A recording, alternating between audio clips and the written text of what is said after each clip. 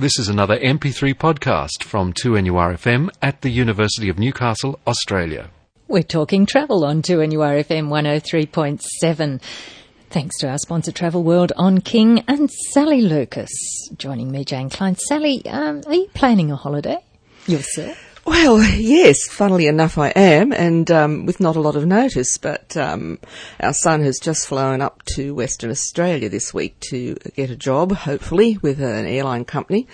He's a qualified pilot now in Kununurra. So we're going to head up there around Easter and do a bit of the Kimberley and Darwin and check out the area. And we need a break. So I just thought we'd talk about today, we all need a break in our lifestyle. It's a lot faster and pacier than it ever has been. People are more stressed and probably more medications than they should be. But if you have a holiday, that's going to help relieve a lot of your woes.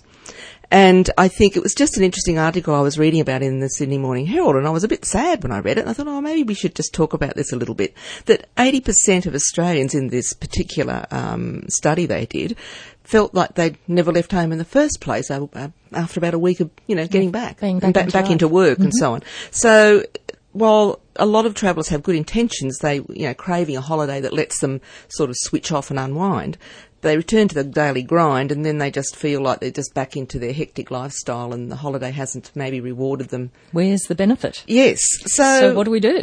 Well, there was a life coach gave her opinion on all this, and she says why most people lose their holiday mojo, as she calls it, so quickly. It's because they undertake a holiday that doesn't fulfil them properly.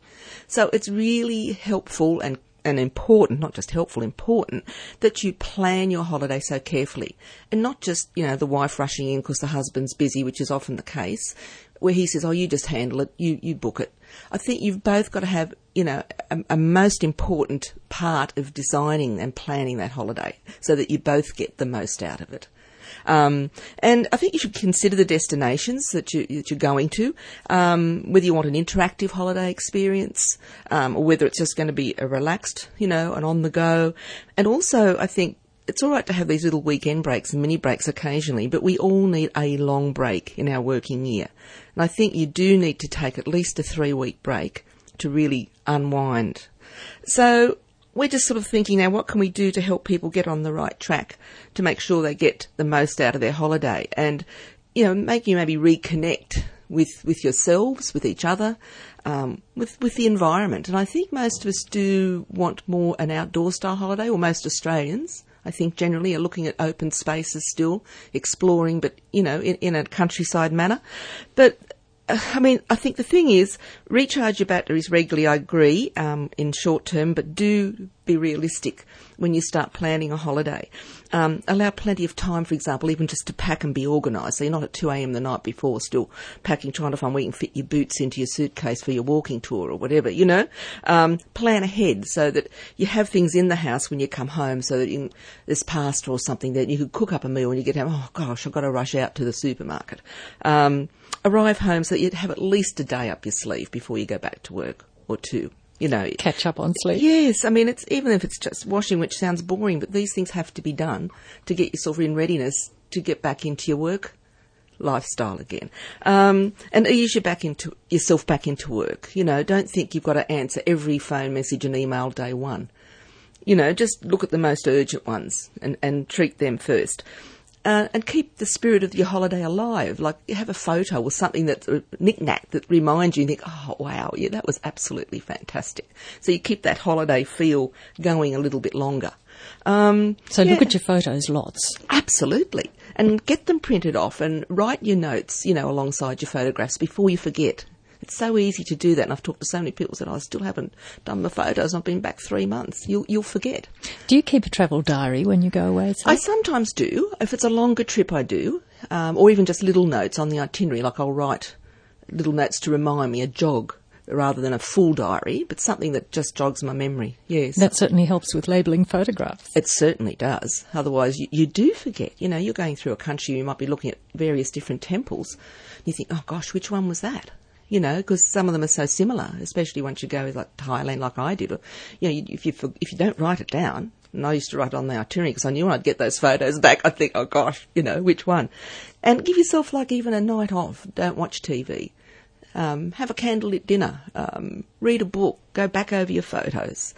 Learn to relax, if you've got to do yoga or Tai Chi or something. But really plan your holiday carefully, I guess is what I'm saying, and give it its just desserts, because you're spending a lot of money on a holiday, really, as a general rule of thumb. I mean, you're on a longer holiday, so you want to make sure you definitely get what you need out of that holiday. Get the most of it. Absolutely. How to enjoy your holiday to the full afterwards as well as beforehand. Exactly. To NURFM 103.7, we're talking travel. Now, Sally, there's some interesting news for cruise people. There is, and particularly for non-smoking cruise people. P&O Cruise is introducing the first stage of a new smoking policy in line with Australian regulations to hopefully improve their passengers' cruising experience. The first phase will eliminate smoking from all cabins, private balconies and suites on board the Pacific Dawn and the Pacific Sun. It's commencing, this month, February, and also it will be introduced in phases. But in the event that they find evidence of smoking, people will be charged a cleaning fee of $300, and that'll be charged to their passengers' on-board account. So, whether you think you've been clever or not, it's a bit of a deterrent anyway, isn't it? But there's nothing worse than going into as we know, a motel room or a cabin if there's been a previous person in that smokes. You just don't seem to be able to eradicate the smell completely. Are these for cruises in Australian waters? Or? Yes, this is for cruises in Australian waters, yes, to start with. Now, whether it will come into all vessels, but of course, other countries have got different regulations, but we're just complying, or they are, with the Australian regulations. So there you go. Now, Air Canada. Air Canada, airline news, yes. Yes, airline news. It has got the first non-stop service, Sydney to Vancouver, and Australians love Canada with a passion. So I think they'll particularly love the West, the Rockies, and then going up the Inside Passage to Alaska. So it's just fantastic now to think that we can get there without having to go via an American port with all the hoo-ha now with security and clearance. Like, even if you're not stopping, you've still got to go through all that, and all your luggage comes off the plane in Honolulu and goes back on. And so, it's been a bit of a hassle, to be quite honest. So this is wonderful now that we have got this direct service, and also to make it even better, it shaves, number one, more than 3 hours off the journey, but also it's brand new aircraft they're using now. So they've upgraded their fleet, which is fantastic, because a lot of the Air Canada fleet was getting a bit tired, but these are brand new 777 aircraft, which is your big jumbo. And for economy class passengers, this means that they've got new personal entertainment systems, which they didn't have before, a seat width of 47 centimetres and a seat pitch of 81 centimetres, which is quite generous. Your seating configuration is 3-3-3, so you've got no more than one person either side. The old days with the 4 in the middle, with the jumbos.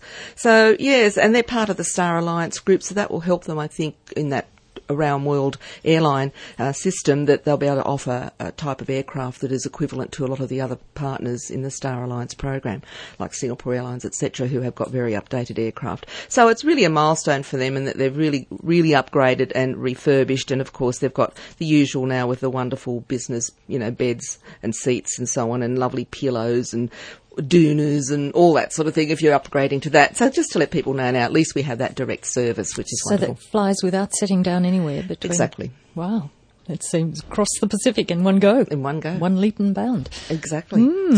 So that's a bit of good news for us. And I just thought I'd mention too, with the wet nearly finished, we hope, up north. It's been a big year of wet for us all down south as well. But the season starts in April in Northern Territory and Western Australia. Of course, this is their build-up. I don't know if everyone's seen it, but the ads for the Kimberley and the Broome region have just been in every paper every day, they're obviously trying to take advantage of the fact that their season's about to start. And hopefully I'll be going up there, as I said, and hopefully I'll come back with some first-hand stories about Kununurra and the big Wild West out there. But the Ghan is a wonderful journey too. I just thought I'd mention that. If you want to do that from Darwin to Adelaide, you can just do that leg, or you can go Darwin Alice Springs, vice versa, of course, and you can connect, if you wish, between Adelaide and Sydney then on the Indian Pacific. But the trains don't actually connect same day. You just have to have an overnight in Adelaide if you wanted to do that. The other thing they've got now, though, they've upgraded and put on what they call private carriages now. They've got like the Prince of Wales carriage. So if you've got a family or a group, you can actually book out your whole own carriage, which you have sort of proper twin cabins. It sleeps up to 10 people, 4 twins and 2 singles. And you've actually got, like a proper little bathroom and, ensuite. So it's not as cramped, if you like, as the normal little squeeze in, if you can, into the little shower and toilet you would get normally, which is on the Gold Kangaroo service. Then they've got what they call Red Kangaroo service, which still gives you a cabin, but you have shared facilities. And then for the poor old backpackers who can't afford very much, you've got the seat. But I suppose it reclines a bit, of course, but I mean, if that's the only way you can afford to do it, well, that's what you do, isn't it? And you can still get that wonderful experience of travelling on the Ghan.